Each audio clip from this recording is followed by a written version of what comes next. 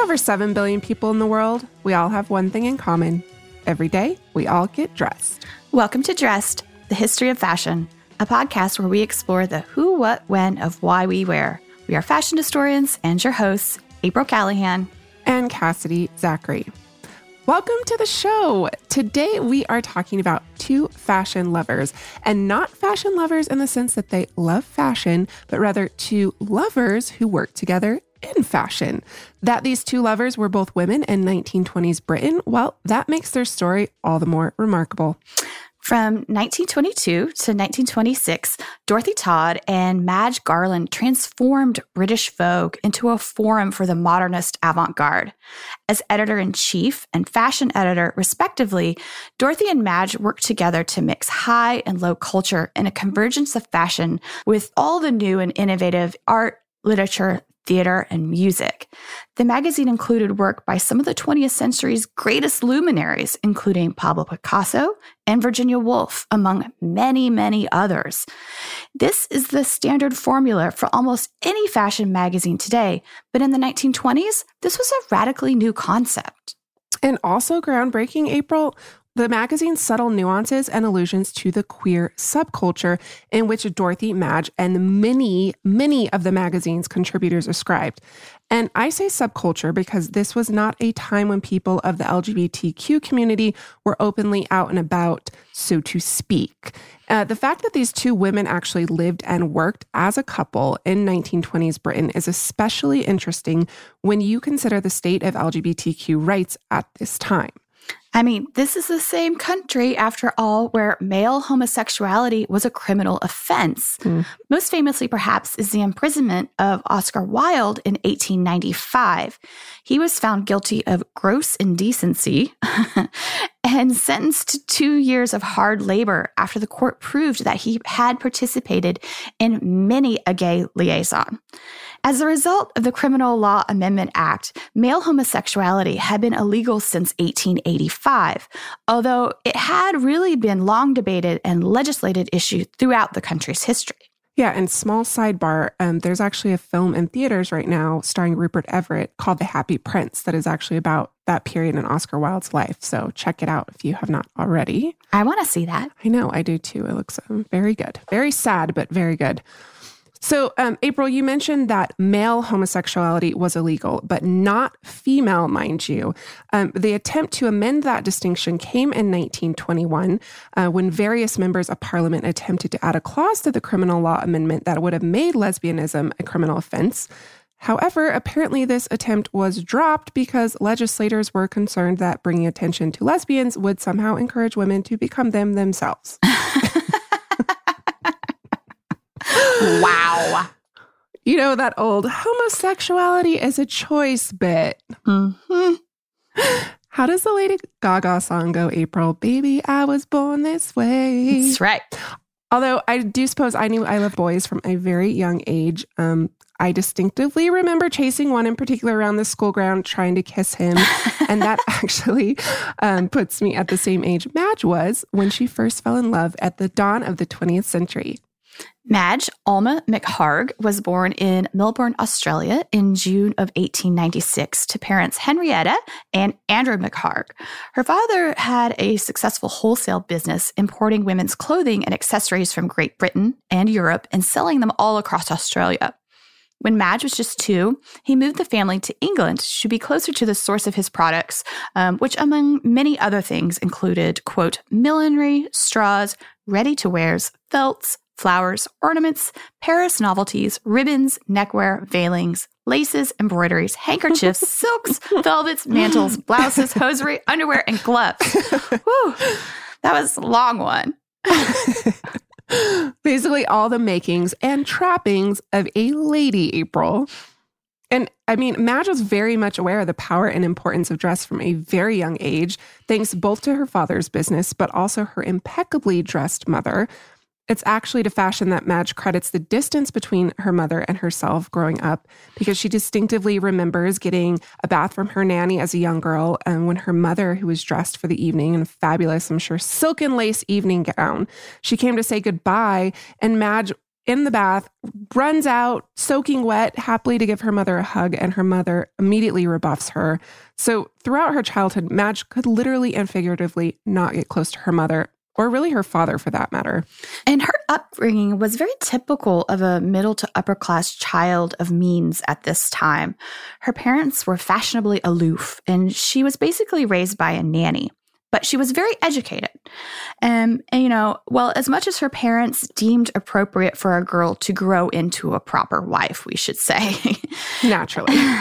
And Madge craved education. She read every book that she could get her hands on. And it was at the very beginning of her education in kindergarten that Madge fell in love for the first time with a girl by the name of Nina Brown. And this was so close and endearing of a friendship that Madge still recalled it fondly decades later when she was attempting to write her memoir. Yeah, and while Nina was Madge's first love, she would not be her last, because Madge fell in love again in her late teens when she met a girl by the name of Olga Queeny. And actually, another sidebar, April, is interesting is that Olga was the daughter of John Francis Queeny and Olga Mendez Monsanto Queeny. If that sounds familiar, it's that Monsanto. Oh, interesting. Yeah, he founded the company in St. Louis, I guess, in 1901 and gave it his wife's maiden name. So you learn something new every day. That's right. But back to our story. Apparently, John's daughter was as captivating as her father was soon to become rich because Madge was smitten. And the two met while traveling to Melbourne together during World War I, but stayed in each other's intimacies and company pretty much off and on for the next few years. And after the war ended, Madge joined Olga in St. Louis for 6 months before the duo headed to England together. In her book, All We Know, 3 Lives, Madge's biographer Lisa Cohen writes, quote, "The slaughter of Madge's generation of young men in the war suspended and changed some of the pressure of the marriage market. And in the post-war years, many women set up households together, some out of economic necessity, and others for companionship. For a few, sexual partnerships could be veiled by such arrangements. Madge and Ojolita, which I guess is her nickname for her, did not live together independent of their families," writes Cohen, "but each was now the most important person in the other's life." For her research, Cohen went through Madge's personal papers, now in the collection of the Royal College of Art Archives, London. This not only provided much of the wonderful context within which she was able to paint the vivid picture of Madge and Olga's relationship, she also found images of the two women together, including one in which they have tea with a young gentleman by the name of Ewart, Madge's future husband. Wait, future husband? Yeah. So Ewart Garland was what one might call a family friend from Melbourne. He came to London during World War I to attend flight school, and he lived with Madge and her family there before being sent into the throes of the war. So thankfully, he and Madge's brother Gerald survived, although the same cannot be said for millions of other young men. But I digress. After the war, when Madge returned from St. Louis with Olga in tow, Ewart began courting her, but Madge really had no intention of fulfilling any of the societal class and gender codes so clearly laid out for her. In fact, she defied all of these conventions and, well, she got a job. Yeah, she had been educated throughout her teen years and always dreamed of attending university. But without her parents' support, which they had no intention of providing, this pursuit was really impossible. She still loved to read and write, so she turned her attention to journalism and was relentless in her pursuit of a job, which she finally landed in 1920. Her first job, Cass? She was a receptionist for the British edition of Vogue magazine. And Madge would later tell a reporter, quote, "I was never really that interested in fashion, but I wanted to be financially independent." And when Madge's father found out, he was so furious. He wrote to Madge's new employer demanding that his daughter was dismissed. And when Vogue refused to fire her and Madge refused to quit, her father cut her off and kicked her out. "I was free," Madge later recalled, "but I was terribly, terribly poor for a long time." I just want to say how topsy-turvy this is today, right? Usually it's your parents being like, you need to get a job. Get out of our house. So what did Madge do? She basically threw herself into her work. And as one of only 7 employees of British Vogue, it was a small operation at this time. It had really only been in existence for 4 years when she started working there. So the decision to print a British edition of the magazine came in the midst of World War I, when Vogue's publisher, Condé Nast, could not get issues of his magazine across the Atlantic. And let's be clear, while it was called British Vogue, it really was American Vogue at this point. It had the same covers and basically all the same articles, just different advertisers. And the society pages were a little bit different too, because they really included something America did not have, and that was royalty. Yes. Madge's hard work did pay off. In a short time, she worked her way up from receptionist to typist to secretary, and then as the assistant to the editor, who was Elspeth Champcommunal at the time. And Champcommunal's influence on Madge cannot be understated.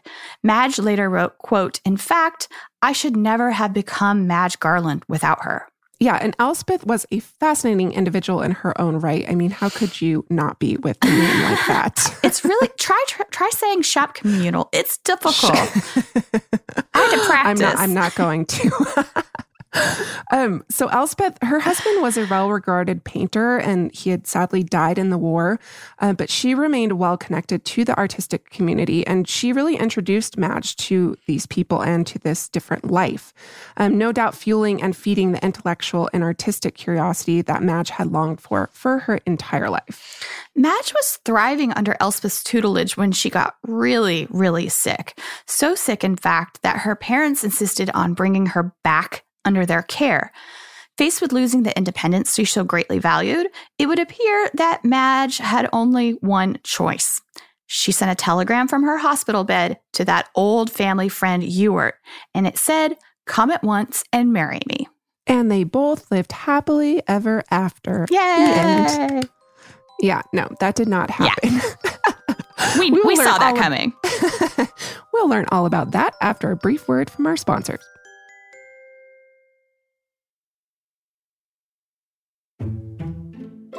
Welcome back. It was not long after marrying Ewart, actually, that Madge left him for her boss, the newly appointed editor of British Vogue, Dorothy Todd. So 13 years Madge's senior, Dorothy was granted the editorship after it was vacated by Elspeth, who left to Paris to open her own couture house. Dorothy was actually herself newly returned from America, where she had spent 6 years at American Vogue, training for the position of editor-in-chief under the formidable editor-in-chief, Edna Woolman Chase. Another fascinating woman alert. Chase probably actually needs her own episode at some point. She has a wonderful memoir. Oh, yes. I wholeheartedly agree with that. Especially because her success story is Vogue's success story. The two are really inextricable.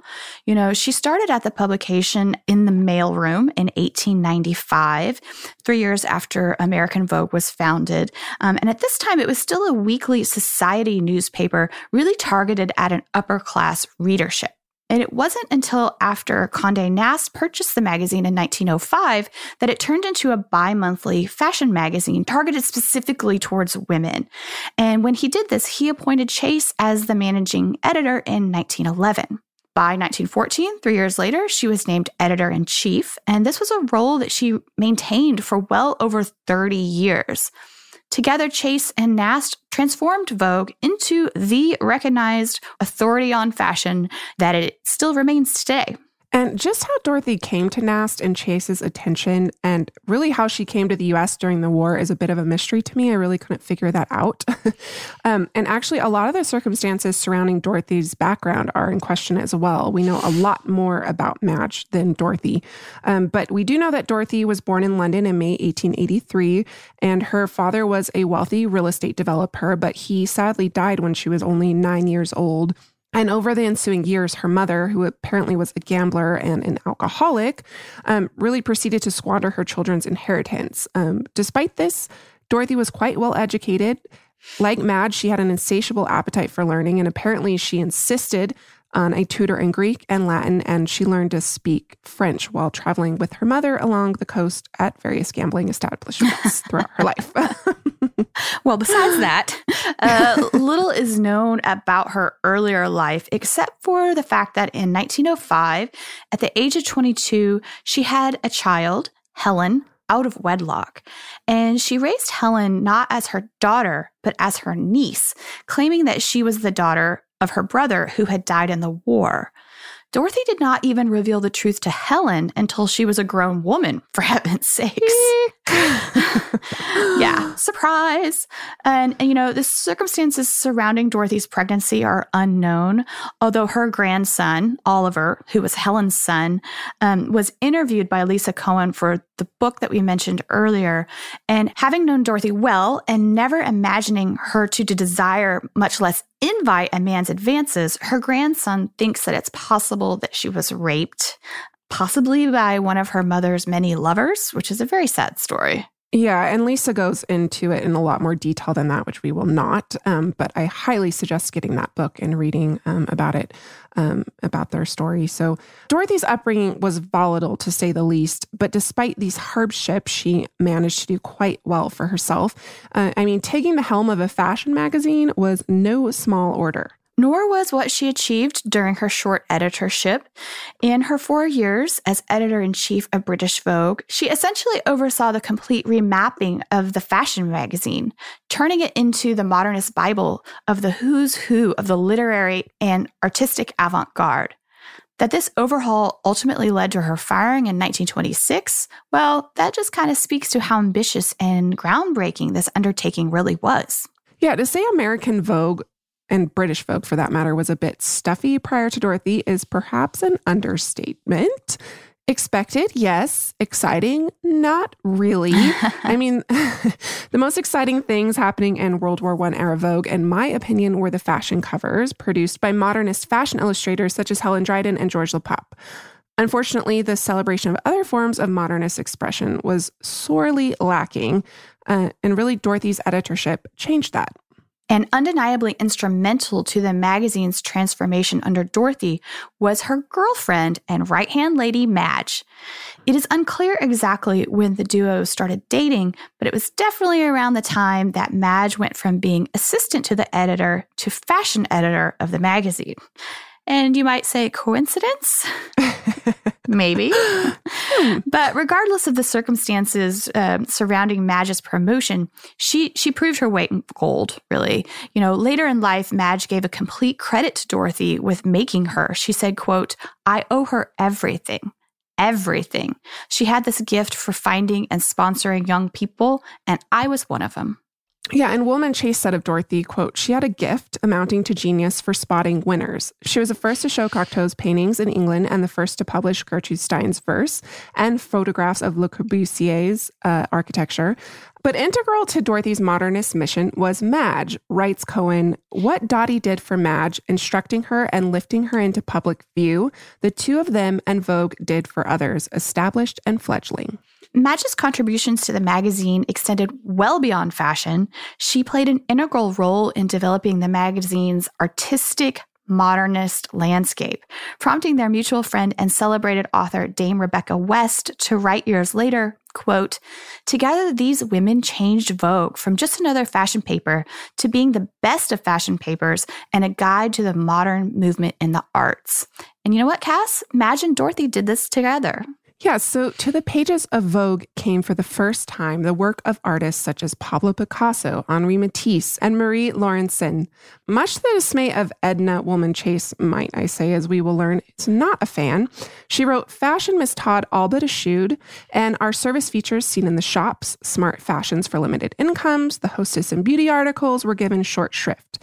And these, let's be honest, these don't sound like the most interesting of articles, were replaced with those written by modernist artists such as Gertrude Stein, Edith Sitwell, and Virginia Woolf.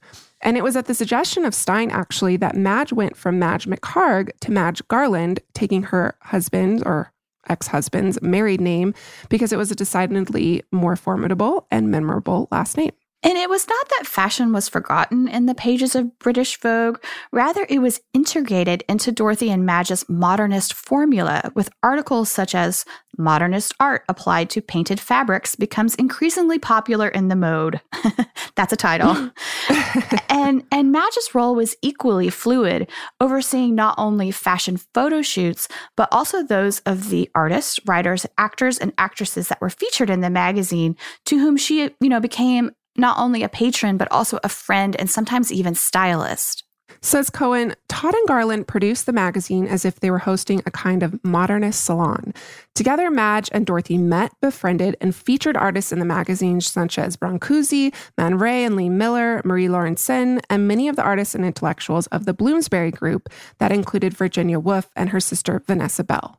To many of these same artists, Madge served as both model and muse. She was photographed by both Man Ray and Cecil Beaton, and British Vogue published one of Beaton's first photographs, which was an incredible accomplishment for this young, up-and-coming photographer who had received each new issue of Vogue, quote, as an event of importance. I love Cecil. We will absolutely do an episode on Cecil sometime soon in the next few months. But Cecil valued Madge as the epitome of chicness. And this was a fact shared by many of her other contemporaries who really thought her the embodiment of 1920s high fashion. Yeah, and I mean, she was actually being dressed by the creme de la creme of Parisian and British haute couture. And this included, among many, the sister of Paul Poiret, which I don't know if our listeners know, was herself an haute couturier. Her name was Nicole Groux. Although Poiret would not, I don't think he was particularly happy about his sister's success. He never really mentions her. But you're right. You might remember, dress listeners, from our Schiaparelli episode that Scap also frequented the 1920s parties of Nicole and her husband André, who was himself a well-regarded furniture and interior designer. So perhaps our ladies crossed paths. I mean, Madge would later include Schiaparelli on the prestigious list of haute couturiers who had dressed her throughout her life, including Chanel, Dior, Patou, and Lanvin. That the glamorous and fashionable Madge presented a striking contrast to her partner Dorothy was not lost on their mutual friend Rebecca West, who compared Madge, saying, "A slender and lovely young woman who could have been a model," to Dorothy, saying, "A fat little woman full of genius." Wow. One friend, who was a choreographer by the name of Freddie Ashton, even went so far as to create a caricature of the duo. In his 1926 ballet, A Tragedy of Fashion, he based two of the characters on Dorothy and Madge.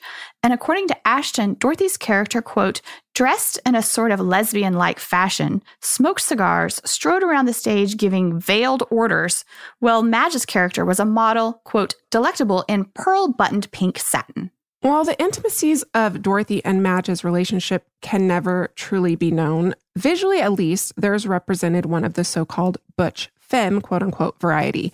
Dorothy, like many of her lesbian contemporaries, including Radcliffe Hall and Romaine Brooks, two incredibly fascinating women, look them up.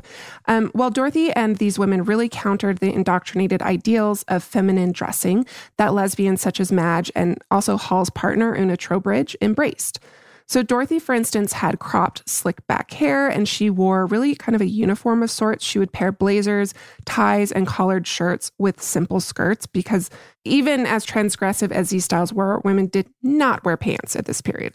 Yeah, and it's worth noting that this is the 1920s when the quote-unquote garçon look was very much in fashion. And conveniently, this trend toward a more masculine-inspired style of dressing, this provided a platform from which women like Dorothy and others were really able to explore their gender identities more openly through their attire without adding public scrutiny that normally would have come with traversing such, very, very clear and distinct gender norms. Yeah, and Dorothy was not actually as completely removed from the world of high fashion as her uniformed attire might have suggested. She was the editor of a fashion magazine, after all. Both her and Madge share their professional expertise and connections with their friends and contributors, including Virginia Woolf, whose love-hate relationship with clothing and fashionable clothing in particular is actually quite extensive and fascinating. Yeah, fashion really figures prominently in Woolf's published works and private diaries. She wrote in 1925, quote, "My love of clothes interests me profoundly. Only it is not love, and what it is, I must discover." You know, Cass, Woolf herself was not a really fashionable person, and this led to a lot of her anxieties surrounding clothing. And she was equal parts fascinated by it and also repelled by it. And by extension, Madge and Dorothy, who figure quite prominently in her diaries and personal letters. Yeah, they really do in more than one way. And on least 2 occasions, Woolf allowed both Madge and Dorothy to dress her, albeit separately. So for her part, Madge commissioned Nicole Groot to make Virginia a copy of a suit that Madge owned and for Virginia admired that Nicole had designed. But it was really Woolf's experience with Dorothy, which was cause for the most comment by Woolf herself, an experience which caused her both excitement and fear. She noted in 1926, "I tremble and shiver all over at the appalling magnitude of the task I have undertaken. To go to a dressmaker recommended by Todd, even she suggested, but here my blood ran cold with Todd. Perhaps this excites me more feverishly than the strike." And I guess this strike at the time was a huge deal that involved over 1 million striking coal miners. So, you know, it was a big deal. It was a hot news item. Apparently this is as big a deal as going shopping with Todd. Yeah, so Virginia's preoccupation with dress is most often expressed through her study of what she termed frock consciousness, you know, basically using clothing as a lens through which to explore negotiations of the inside and the outside, the private and the public spheres.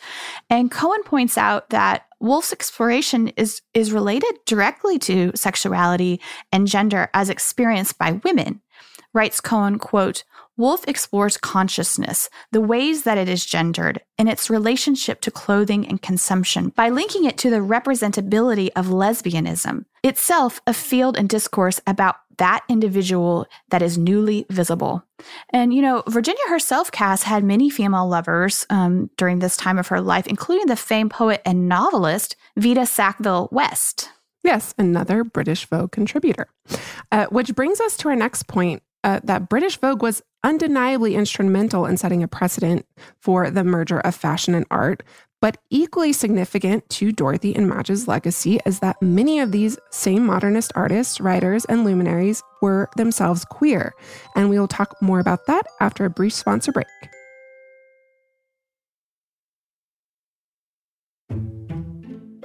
Welcome back. So among the many queer artists, writers, and intellectuals featured in British Vogue were Virginia Woolf, Vita Sackville West, Cecil Beaton, Jean Cocteau, Gertrude Stein, among many, many others.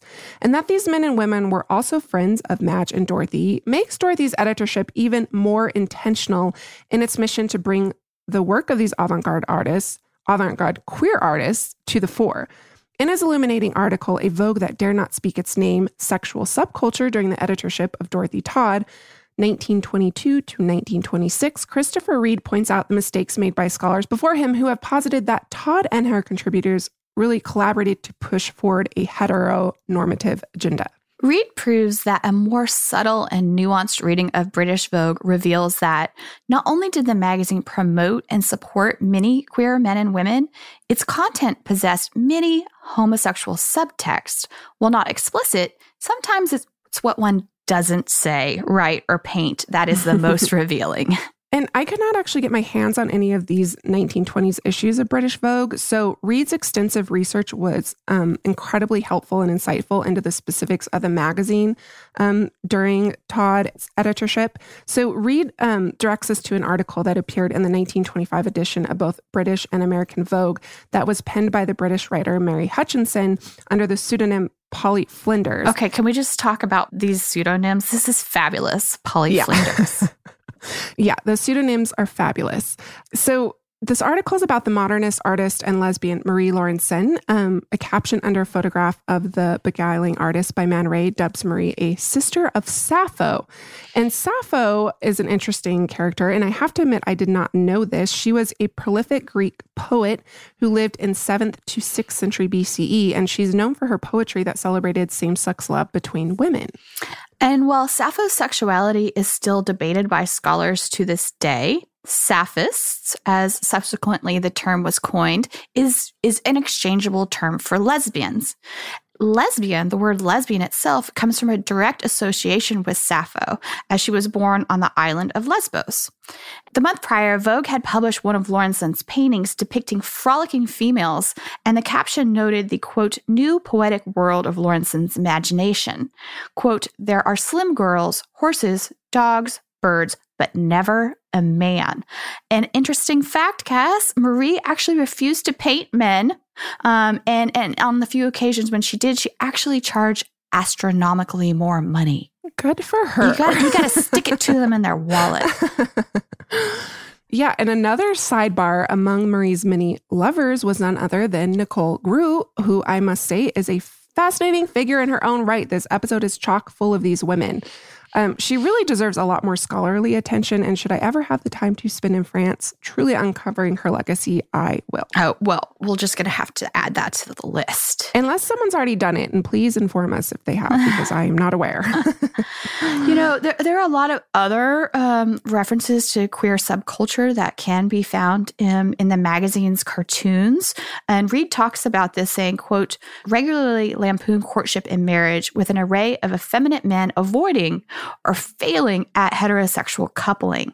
He provides this example of Jasper, who is featured in a, quote, Bachelor at the Bay cartoon, who declines invitations by 4 different women, choosing instead to stay home and read the controversial 1922 novel La Garçonne, which was about a woman who has affairs with both men and women. And another one of these cartoons, this one from 1925, was called A Rather Vicious Circle, and it features a teenage girl longing for her, quote, convent friend and the one person she has ever loved. The repeated presentation of actresses donning masculine costumes, such as the beautiful Varda in her dangerously attractive, quote unquote, tuxedo, or the famous cabaret singer Doris Strova in the small, neat coiffure is a favorite of the mode. Well, these images really introduced British Vogue readers, perhaps unknowingly, to new ideas about gender fluidity and, by extension, sexuality. And both of these concepts are integral to understanding 1920s modernism, not just in fashion, but also art and literature. And all of these are present within Dorothy Todd's Vogue. Although I must say, not everyone shared her modernist vision. No. Quote, the atmosphere she created was lofty, and she was browsing happily in rich pasture, wrote Edna Woolman Chase. Speaking on behalf of herself and Nast, she continues on, unfortunately, from our point of view, it was the wrong one. Basically, she's just over there like going off and doing her own thing. Yeah. And it got her in hot water because in 1926, after only 4 years as the editor, Dorothy Todd was fired. And this task was then given over to the magazine's manager, Harry Yoxall, who a few days later also fired Madge, or as he referred to her in his diary, Dorothy's maîtresse en titre, or favorite mistress. Jeez Louise. As we've previously shown, Chase acknowledged the undeniable role that Dorothy played in bringing modernist art to the fore and into the Vogue publication, but it was not a formula Vogue was really interested in promoting at all.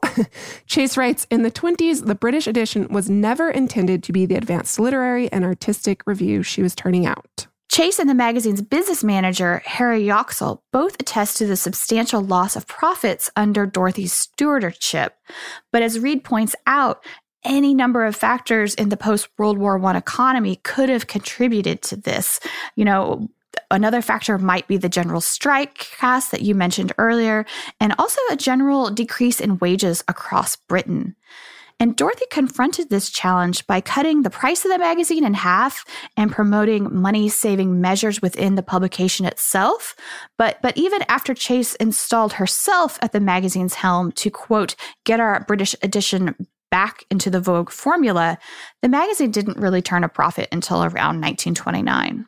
Yeah, but Dorothy had no intention of going away quietly. She immediately sued Condé Nast for breach of contract, something 2 Vogue contributors, Virginia Woolf and Vita Sackville-West, discussed in its aftermath. Vita wrote to her husband in 1926, talking about a meeting that her and Virginia had, quote, we sat in the meadow and discussed the future of Miss Todd. She has got the sack from Vogue, which, owing to being too highbrow, is sinking in circulation. Nast, when threatened with an action, reported that he would defend himself by attacking Todd's morals. So poor Todd is silent since her morals are of the classic rather than the conventional order. Well, Vita surmises that Nast threatened to expose Dorothy's sexuality. As Cohen points out, it is also possible that he was threatening to expose Dorothy's illegitimate child. Either way, Dorothy withdrew her lawsuit. And Admiral Woolman Chase writes, quote, "I heard that Todd had girded her loins and had dramatically announced that she would fight me to the death. Actually, I think she must have been whistling in the dark, because when we met on the field of battle across the office desk, the tune, while no love song, was not very martial either." This is so messed up, can I just say? Like, that Chase and Nast did this and broke her contract and then just thought it was okay to not pay her what was due. It's just messed up. Yeah, and also essentially blackmailed her. Yeah, so there's with that her sexuality too. And her daughter. Like, come on. Yeah. And, that wasn't very nice of them. But there were a lot of other people that had not very nice things to say about Dorothy either in the years following her dismissal, especially Virginia Woolf, who referred to her as a, quote, truculent, determined old brute, fatter and more snouted than ever, very disillusioned and commercial and without ideals. Jeez. And Virginia made these comments in a letter to her sister shortly hearing of Madge and Dorothy's plans to start their own quarterly fashion magazine together after they were both fired from Vogue, that Virginia had the women to lunch and would continue to orbit in the same social circle of Dorothy's Vogue contributors and Dorothy and Madge herself speaks to the couple's continued presence and relationship with this artistic avant-garde community, if not their commercial successes necessarily. And I mean, due to the lack of money, Dorothy and Madge's magazine never came to fruition. And after publishing a book, The New Interior Decoration, with Raymond Mortimer in 1929, I mean, Dorothy's career basically never recovered. Yeah, and in the aftermath of their firing, Madge and Dorothy's relationship was on volatile ground. Madge was confronted with the realities of Dorothy's careless management of money and also her alcoholism. She said, quote, she had been running up bills on a scale that was almost lunatic. And the worst part of this, it was a bit of deception because Madge discovered that Dorothy had been using her name, Madge's name, to gain credit at establishments without her knowledge. And Madge basically set about settling her debts, and the couple eventually parted ways. However, said Madge of their relationship, other people will say she ruined my life. She ruined my marriage. She gave me a terrible time. To hell. I have no regrets at all. She fostered me and helped me. She opened many doors. I repaid that debt in full because I supported her later in life, but I owed her more than I could ever repay. And indeed, along with Dorothy's daughter and grandson, Madge helped support Dorothy for the rest of her life. Dorothy ran a gallery briefly in the 1930s, and then she worked as a social worker during World War II. She translated and published 2 books in 1947 and 1953, but never again would she regain entry into the management level in any way in the publishing world, despite her repeated efforts. And as for Madge, she went on to a prolific career in fashion, actually returning to Vogue as a fashion editor in 1933, only to be fired by Yoxel again in 1940. Vicious circle. But that did not seem to deter her determination. During the 1930s, she was one of the founders of the London Fashion Group, which is an organization dedicated to promoting English fashion design, something that became especially pivotal during World War II. During the war, she went to America, actually, to study Americans' use of synthetic materials and the country's thriving ready-to-wear industry. And by doing so, she really kind of lent some advancement to Britain's fashion industry by introducing critical technologies and manufacturing methods such as standardized sizing. Yeah, and in post-war Britain, she emerged as a recognized fashion authority, a sought-after textile and fashion consultant, as well as a lecturer in fashion. And she really appeared regularly on radio and TV. And in 1948, she was hired to teach at the Royal College of Art, where she helped to establish England's first degree program in fashion design. So really pivotal in that aspect. And resigning in 1956, Madge went on to publish a number of books on fashion history. And my favorite quote from one of her lectures is, quote, fashion is both ephemeral and personal. It cannot be preserved. At most, the husk of a garment is left, a sloughed off, empty skin. Each dress may be said to die with its wearer. Aw, yikes. That's sad and sweet at the same time. The ever-fashionable Madge died in 1990 at the age of 92, far outliving her one-time love, Dorothy Todd, who died in the mid-1960s. And while the women ultimately separated, their brief reign at British Vogue, their legacy still survives to this day. Reed writes that, quote, Todd ultimately failed in her ambitious effort to create a magazine that broke the boundaries and protected, and still to a large extent protect, art from fashion, intellectuals from popular culture, masculinity from femininity, and heteronormativity from queerness of all kinds, end quote. In other words, Dorothy and by extension Madge were women that were far ahead of their time, Cass. Oh, absolutely. Because today magazines, including Vogue, more so its sister publication W Magazine, but also Days and any other number of publications, pride themselves on blurring the lines between art and fashion, while you have others like photographer Tim Walker, actress Tilda Swinton, or fashion curator, historian, and performance artist Olivier Saillard have erased these distinctions completely. Madge and Dorothy's legacy is alive and well, as is a thriving LGBTQ community of artists, writers, fashion designers, publishers, millions of people around the world who no longer have to hide who they are or who they love.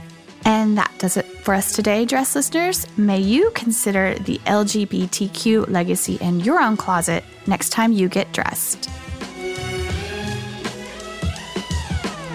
For images accompanying each week's episode, please follow us on Instagram at dressed_podcast. This is also our Twitter handle. You can follow us on Facebook at Dressed Podcast without the underscore, and we really do love hearing from you. So if you'd like to email us, please do so at dressed@howstuffworks.com. For additional readings for each week's episode, check out our show notes at dressedpodcast.com. And don't forget about our merch store at teepublic.com/dressed. That's teepublic.com/dressed. And as always, special thanks to our producers, Casey Pegram, Holly Fry, and everyone else at How Stuff Works who makes the show possible each and every week. Catch you soon. Bye.